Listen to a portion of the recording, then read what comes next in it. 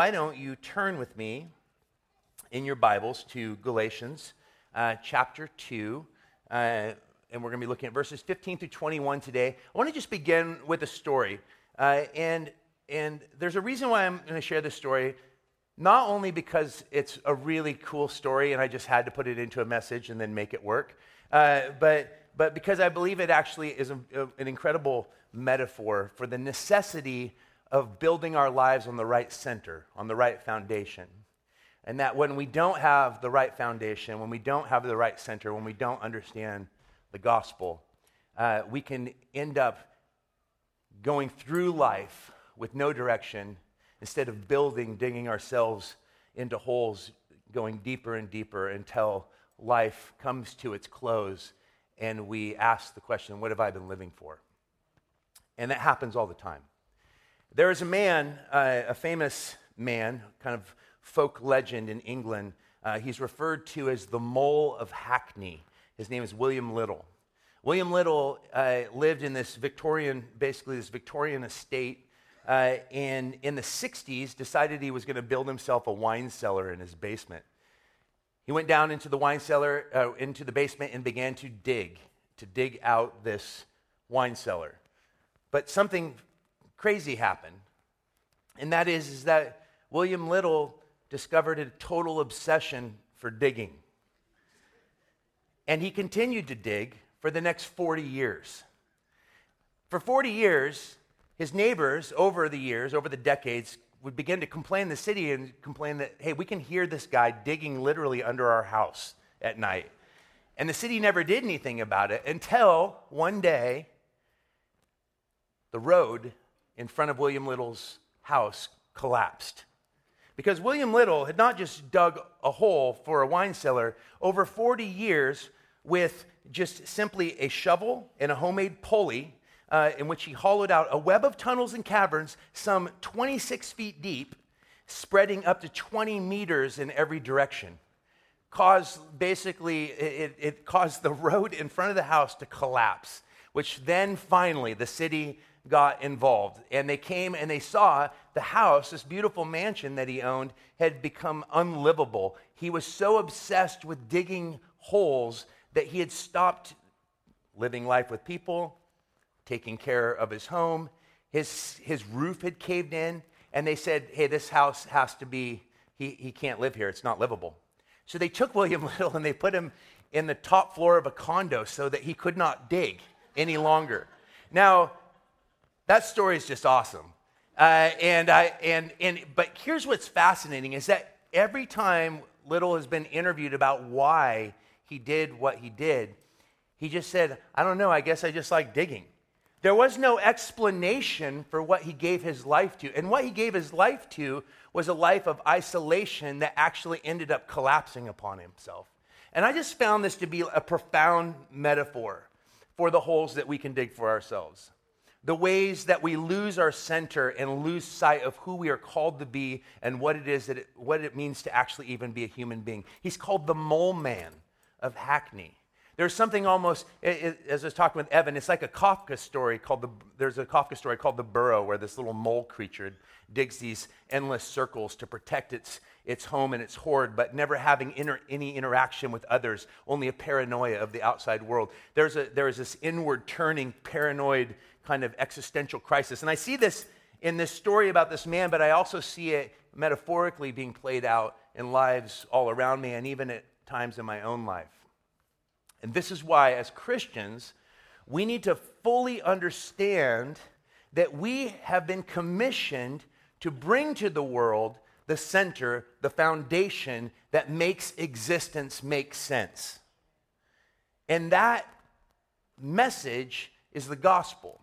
And at the center of the gospel is a central doctrine that has been held tenaciously to by the church from its very beginning. It's not a doctrine, as some believe, that wasn't discovered until the Reformation. There's consensus from the early patristic fathers all the way through the Reformation, and that is the doctrine of justification. Now, justification is a confusing doctrine, but here is the center. This is the centerpiece of our existence, of our faith. It's how we can build our lives upon a foundation rather than dig holes for ourselves in which we find our lives destroyed. And what I want us to understand today is the doctrine of justification. So I want to begin here. This is the definition that I kind of put together through just a lot of reading and thinking. But justification is God's gracious intervention in Jesus to bring us back into alignment with himself. It's all about a restoration of relationship.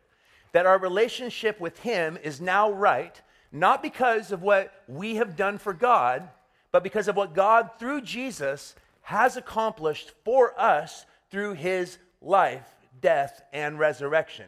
Now, I inserted instead of justification another word that I think is actually really helpful, because in English, the word justify often is connected to the idea of justifying bad behavior.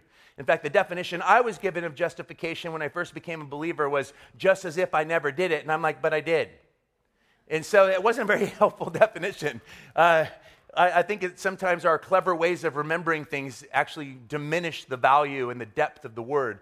But rectification, which is what Fleming Rutledge, one of my favorite Christian thinkers, utilizes instead of the word justification to bring clarity. This rectification of relationship that comes through faith in Christ alone includes our participation in his life by the power of the Spirit. One thing that has happened over time is there has been too much separation between the concepts of justification, being made right with God through the atoning work of Jesus, and sanctification, our participation in the life of Christ by the power of the Holy Spirit. Listen, we can't talk about justification apart from sanctification. They are interconnected. The evidence that we are justified is played out in our life, working itself out in love by the power of the Spirit. And so here is the definition that I want us to think through, because this is the foundation. And a really simple way of framing this, I think that Thomas Oden, in his book, The Justification Reader, which I'm reading right now, is really good. He just said justification is essentially the opposite of condemnation. It's pretty helpful. Let me share with you the key verse before we jump into Galatians that really establishes the foundation. It's often a passage that's utilized in sharing the gospel with the lost, and that is Romans chapter 3, verses 21 through 24. And it says, "But now the righteousness of God has been manifested apart from the law, although the law and the prophets bear witness to it." So the righteousness of God comes to us not through the law, but the law and the prophets all point toward the gospel. And he says, the righteousness of God through faith in Jesus Christ for all who believe. For there is no distinction, for all have sinned and fall short of the glory of God.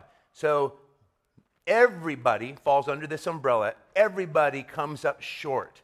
When we compare our lives to the perfection of God, we are lost, we are alienated from God, we are dead in our sins and trespasses. Religion says, live like this and God will accept you. The gospel says, you can't. The gospel says, God has, through his Son, accepted us. Now live like this. There is that combination of both justification and sanctification into a harmonious transformation of the believer into the likeness of Jesus. But here he goes on, for there is no distinction, for all have sinned and fall short of the glory of God and are justified, made right. The relationship is realigned by his grace as a gift through the redemption that is in Christ Jesus. Such a powerful passage. And now we're going to connect that to where we're at in Galatians as Paul continues to defend the gospel against those false teachers that have crept into the churches in the area of Galatia that are proclaiming that salvation comes through trusting Jesus and keeping Old Testament law, or Torah is the word that we utilize to define the Old Testament law. And Paul, if you remember correctly from last week, is sharing within this letter a conflict that had occurred that these false teachers were using to undermine his authority. And that conflict was with Peter himself and the apostles. And it happened, it was called the Antioch incident. And as we saw last week, that Paul said of this confrontation that these people, these churches had heard about, he said, yes, it is true that I confronted Peter to his face, for he stood condemned. Because what had Peter done? Peter had basically, under the influence of another group of Judaizers, vocal Jewish Christians, had come in and they were saying, listen, it's fine. Yes, we put our faith in Jesus, but we cannot abandon the Old Testament law. We cannot abandon the Torah. And Peter was so fearful of these people, this group, that he was willing to play the hypocrite. That is, to not hold to his convictions, but allow the fear of man to override his authority. And that fear of man not only led to hypocrisy, but it ultimately led to him falling into the trappings of legalism. That is, that he allowed the fear of man to lead to hypocrisy, and then in order to make the hypocrisy, to justify the hypocrisy, maybe if we add this law to it, I'll be justified in the wrong behavior then. So you see how the path just leads downward. And Paul said, I withstood him to his face. And this is where our argument picks up today. So we begin with this. And what we're going to look at is three things. We're going to look at what it means to be justified by faith, what it means to be dead to law, and then finally, what does it mean to be alive in Christ? And all of these flow out of our right understanding of justification. So what does it mean to be justified? Well, look at what he says here. We ourselves, he's still retelling the story of this conflict with Peter. And so he says, we ourselves are Jews by birth and not Gentile sinners. He says, yet we have known that a person, so he's saying, listen, Peter, yes, we are both Jews by birth. We weren't Gentiles. We understood Torah and we kept the law faithfully. But that, you know, Peter, is not how we were saved. This is what he's saying. And he says, yet we know that a person is not justified by works of the law, but through faith in Jesus Christ. So we also have believed in Christ Jesus in order to be justified by faith in Christ and not by the works of the law, because the works of the law, because by works of the law, no one will be justified. So notice here, out of the gate, there's these, it's really fascinating, there's these triads.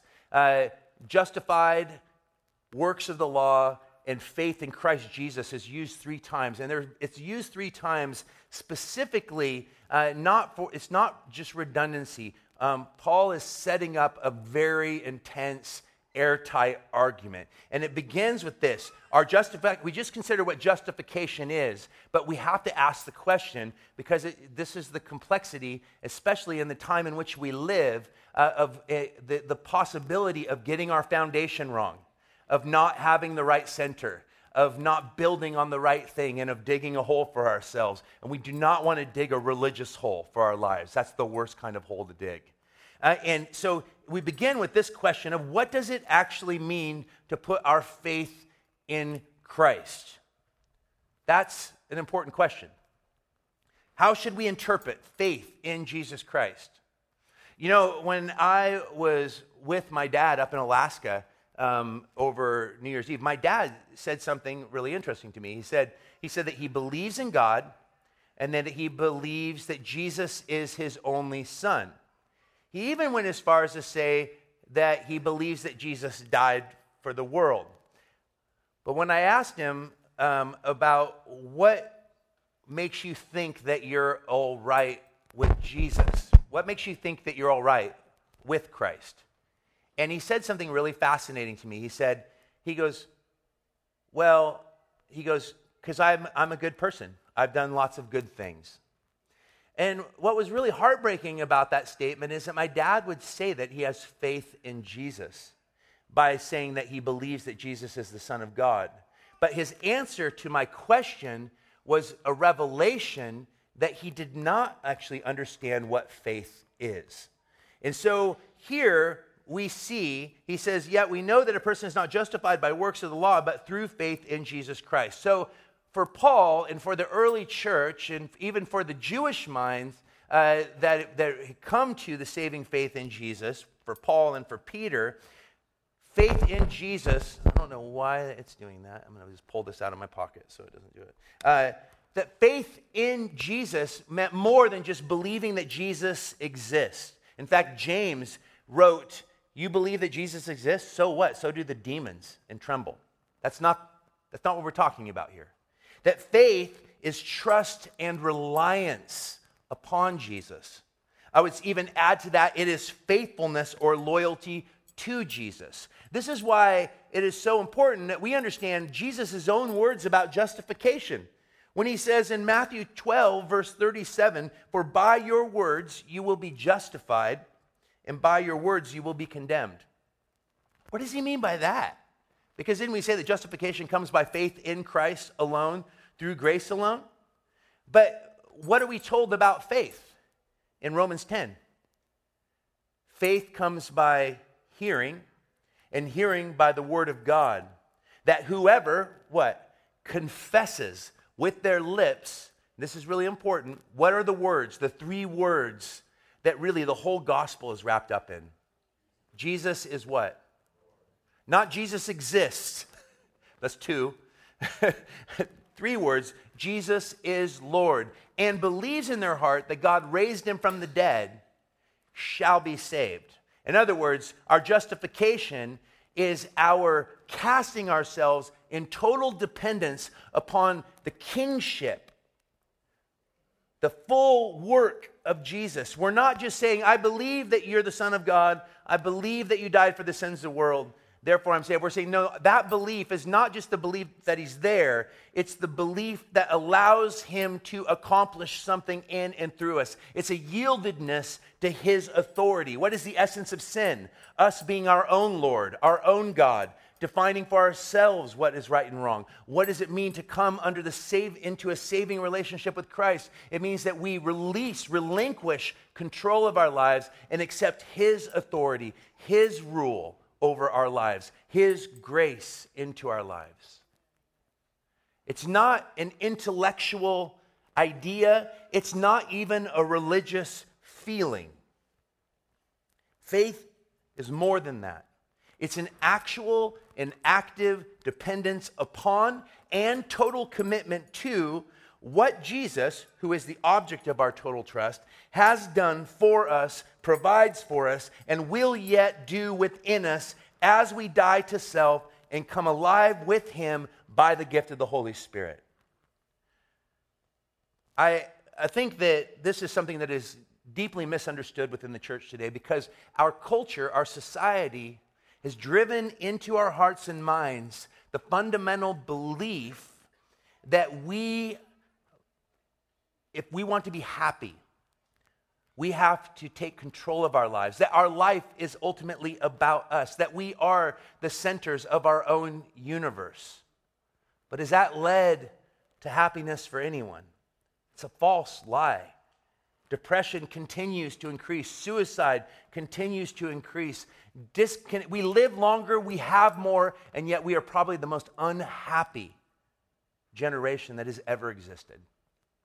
What we have given to our kids, it just gets more and more amplified. I mean, think about our children. My children is the first generation of kids to not even have a memory of what it's like to exist without an iPhone. Everything in our existence is driven by the ability to make everything work for my personal needs and wants. The gospel pushes back against that. It's not faith that Jesus exists. It is putting your entire weight upon him, leaning into him in such a way, as I like to say, faith is a disposition toward Christ that allows Christ the right to be Christ in and through our lives. So look what he says here. This even shows us something even deeper that I think is really profound. notice that it says, yet we know that a person is not justified by works of the law, but through faith in Jesus Christ. What is he talking about there in regards to faith in Jesus? It's trust and reliance on Jesus, faithfulness and loyalty to Jesus, because Jesus is someone to be known. He is alive. He is with us. The living Christ intervened. Think about, for both Paul and for Peter, Jesus, think about Paul's actual conversion. Jesus showed up. It's a relational, it's an act of knowing and an act of committing. What happened when Paul experienced his conversion? Jesus confronted him with his living presence. And what did Paul say? The relational unveiling, I am Jesus. And then Paul says, what do you want me to do, Lord? Commitment. Total yieldedness. And I think that this relational act of knowing and then an act of committing through faith, so we also have believed to the one known in order to be justified by faith. See how he says that 3 times? But through faith in Jesus Christ, so we also have believed or committed in Christ in order to be justified by our faith in Christ. This is a really beautiful structure. What this reveals to us is something that the Scripture, first of all, I want to be clear that there was movements because of a loss of the gospel. When the Reformation first came about, when Luther was writing and confronting and challenging the Catholic Church, we need to understand the tendency within church history and the tendency within our own lives, with our own culture toward pendulum swings. And for Luther, the lack of understanding of the gospel led him to very intense extremes in regards to the relationship between the gospel and works. And I want to be clear here that the issue is not good works. The issue is a return to Old Testament law. Really, the issue is law. It's religion. It's the attempt to reach God in our own efforts, in our own ability, to return to something that Jesus has already fully fulfilled. But the issue is not good works, because good works, and this is how we, keep in mind, Luther thought that James should be removed from the Bible. We believe that James is inspired. And what James is saying is that our saving faith in Christ will be evidenced in a life that lives according to the law of love, as we'll see in just a minute. In other words, that our works, we are saved by a faith that works. It's a faith that allows Jesus to work in and through us. My dad has a faith in Jesus, but he's not allowing Jesus to work in and through him. And all of us have people that we love that misunderstand the gospel, and you may be that person today, where your faith in Christ is nothing more than an intellectual assent to the idea that he is who he said he is. Or it may even be a religious feeling that you experience on Sunday when you come and worship. But is it a living reality for you day in and day out? Because our commitment to Christ means that he is Lord and we are not. It's a faith that works. This is how we are justified. So what does Paul go on to say? Look at this next reality. For we are dead to law. Galatians chapter 2, verses 17 through 19. But if in our endeavor to be justified in Christ, we too were found to be sinners, is Christ then a servant of sin? Certainly not. For if I rebuild what I tore down, that is, if I return to Torah, if I return to Jewish practice rather than dependence upon Christ and the empowerment of his Spirit, I prove myself to be a transgressor. For through the law, I died to the law so that I might live to God. Remember, Paul's going to continue to build on this idea that the law was incapable of saving anyone. That the law was given, he says, the law is good and perfect. If the law had not come, I would not know what sin is. He refers to it in Galatians as a schoolmaster.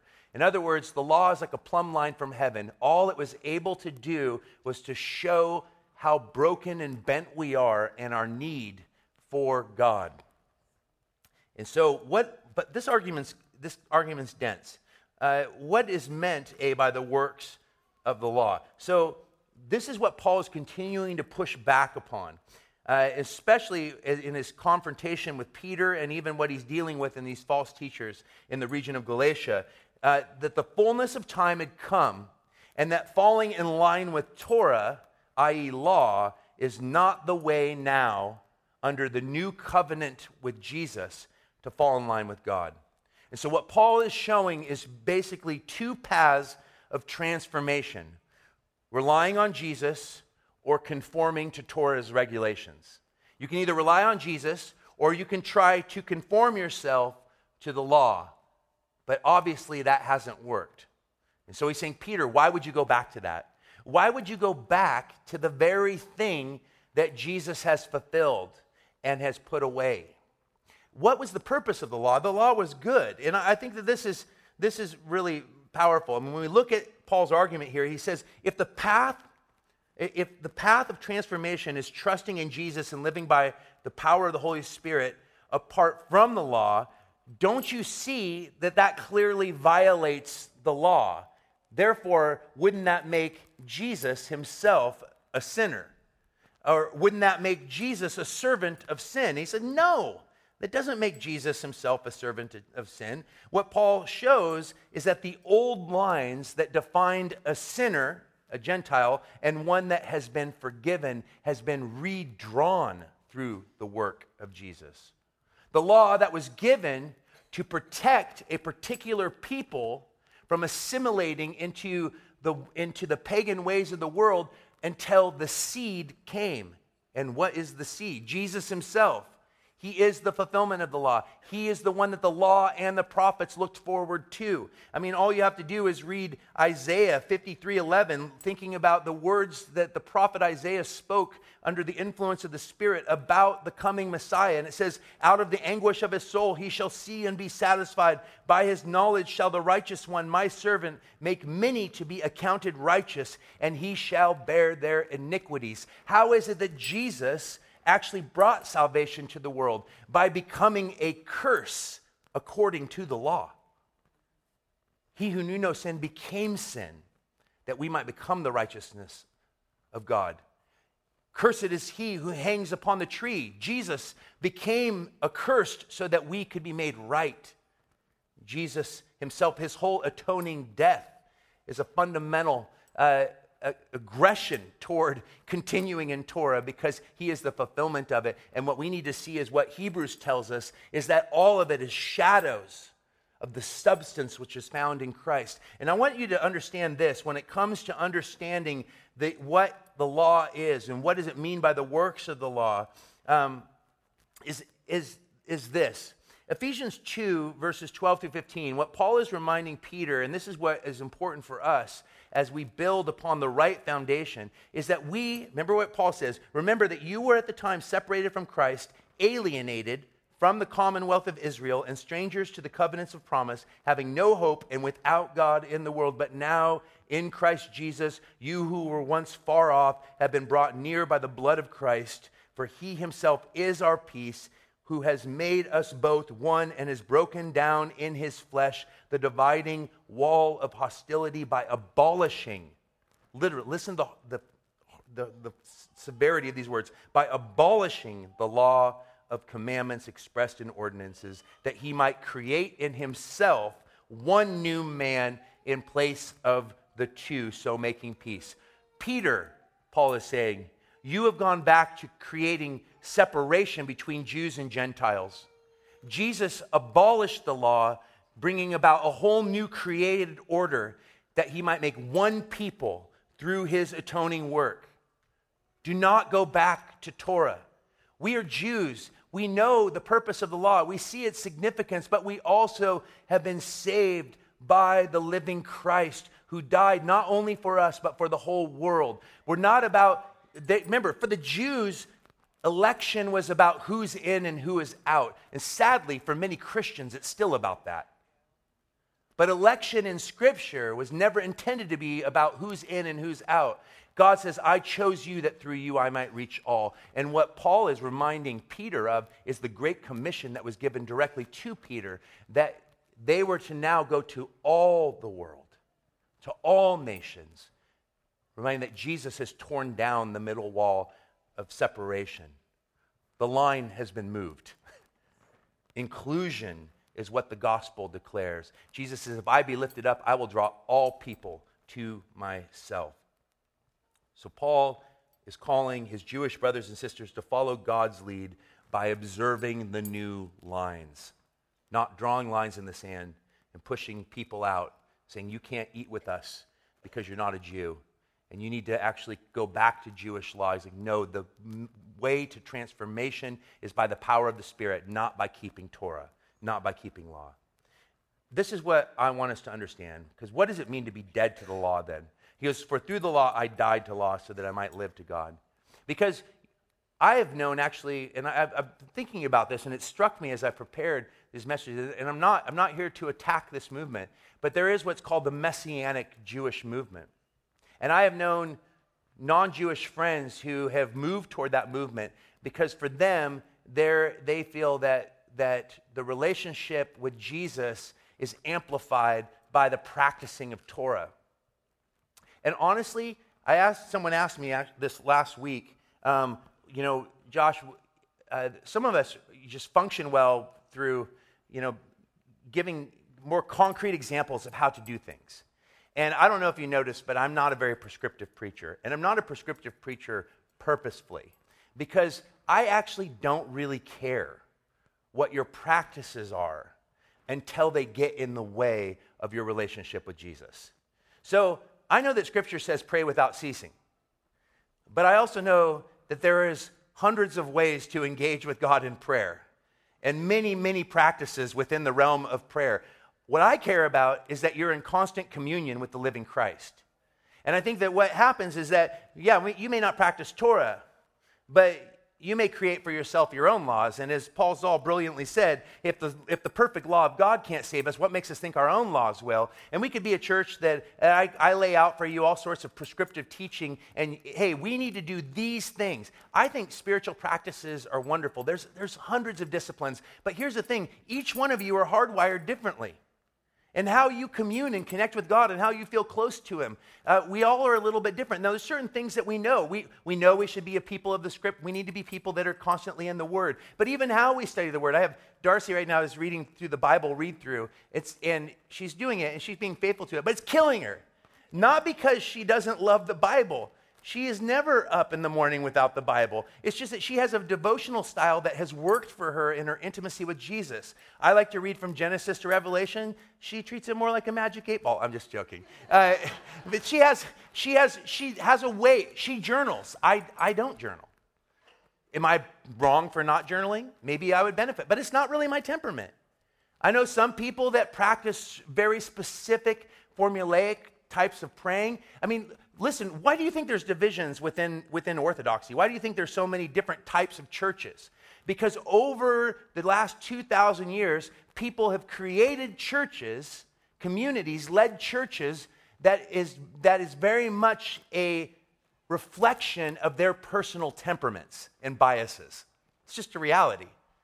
And so I'm not a high liturgy person. The closest you'll ever probably get to high liturgy at Door of Hope was I had you read the Apostles' Creed. And that was pushing it for me. And that's fine. And there's others. I have friends that they feel close to God through beautiful art. I love architecture too.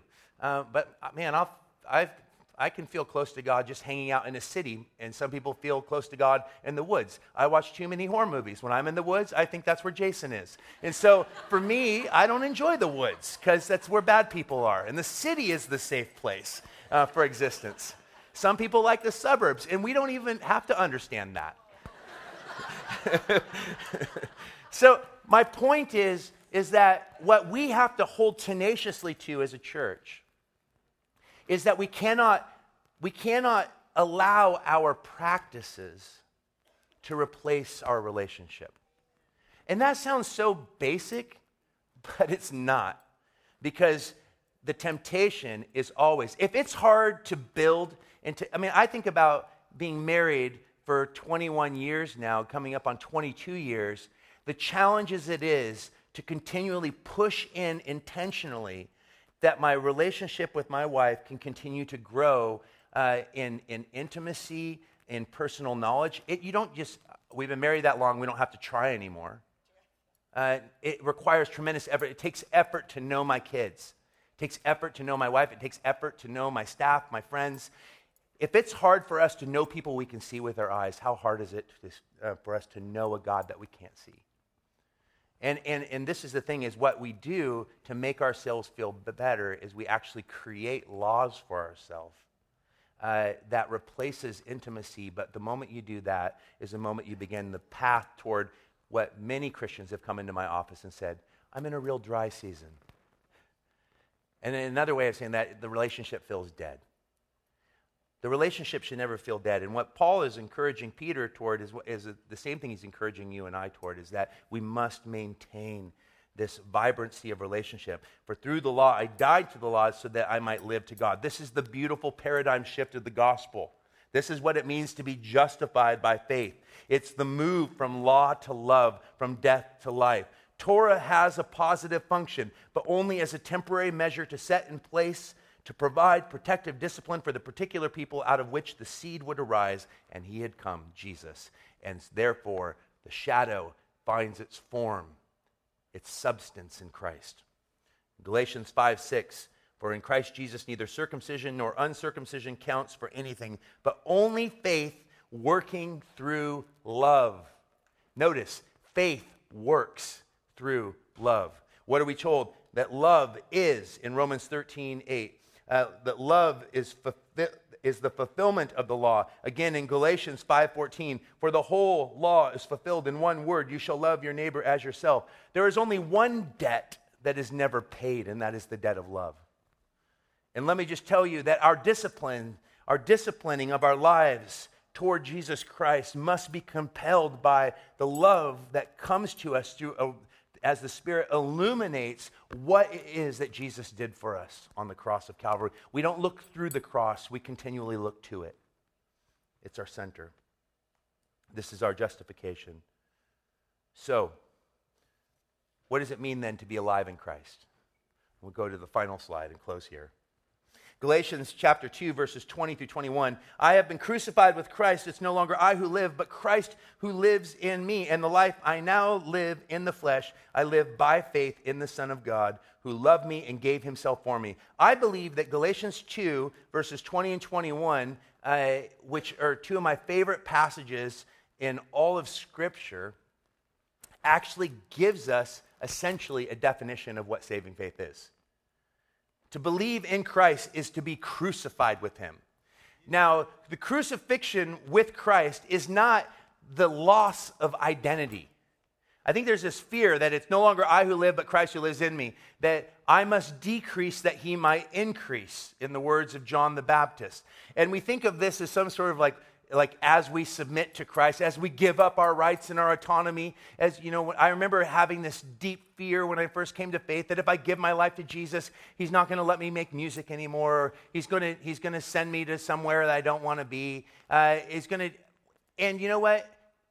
Some of those things are true. There's times where I've felt Jesus asked me to put things down that I love. There are times where he's called our family to places that we wouldn't necessarily choose for ourselves. But our obedience in that, our dying to self, is not dying to what does it mean to be Josh or who you are today. It's dying to the lie of who God never intended us to be, so that we can come alive in him. That is our dependence on Jesus. When Paul says in Romans chapter 12, he says, present yourselves. I beg you, brothers and sisters, by the mercies of God, that you present yourselves as living sacrifices.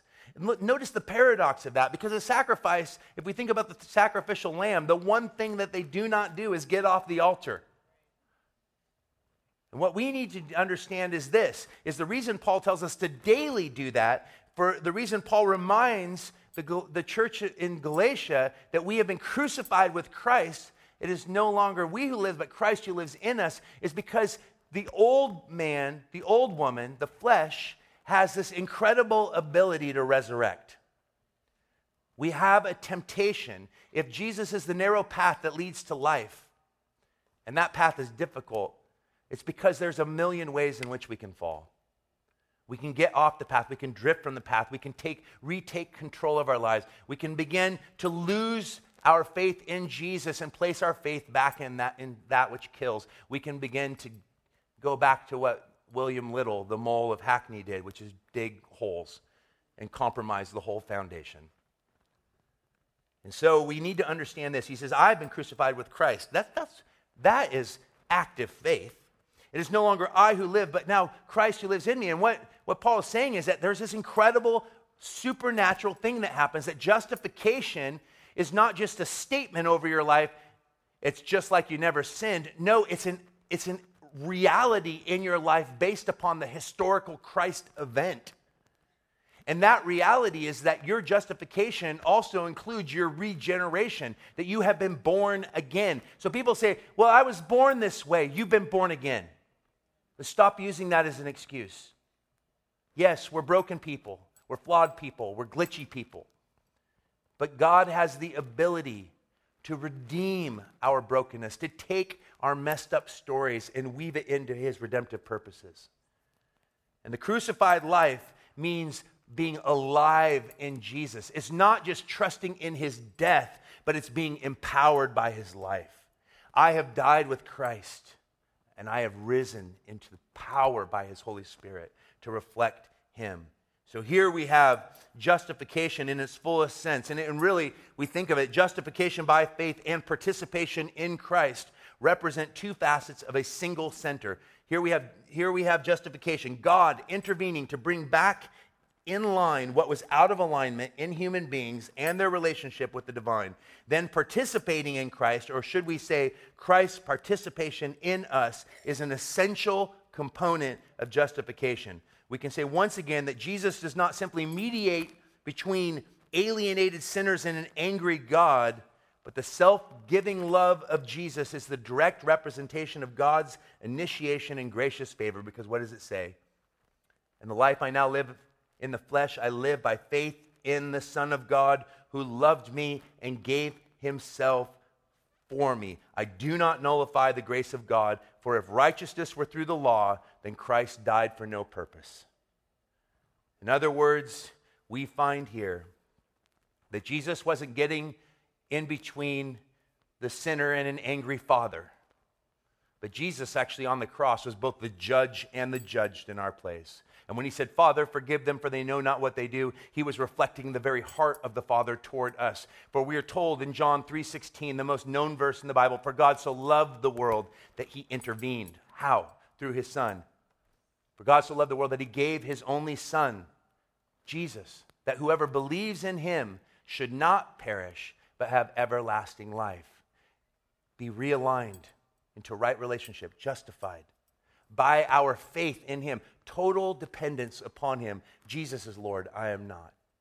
And that faith in him leads to the transformation of the life as we daily die to the lie of who God never intended us to be, that we might come alive in him. And all the things that we do, all the practices that we participate in are to be driven by the central fact that God has already moved toward us. He is always previous. His grace came to us when we were still dead in our sin. It doesn't take any credit for our salvation, but it is total yieldedness to him that he might work through us in love. For it is by love that the law is fulfilled. And it is by our love for one another that we evidence that we have been saved by faith. So guys, this is it. This is the gospel. Is this your foundation? Are you justified by faith in Christ Jesus? Are you dead to law, and are you alive in Christ? This is the center, the foundation that will keep us building the good life rather than digging holes for ourselves toward meaninglessness, toward hopelessness. We want to be life givers, reflectors of King Jesus in everything that we do. And as we fail in that attempt, we pick each other up because we are objects of God's grace and we are called to live this out together. And I pray that we would be a church that fully grasps the gospel. Amen?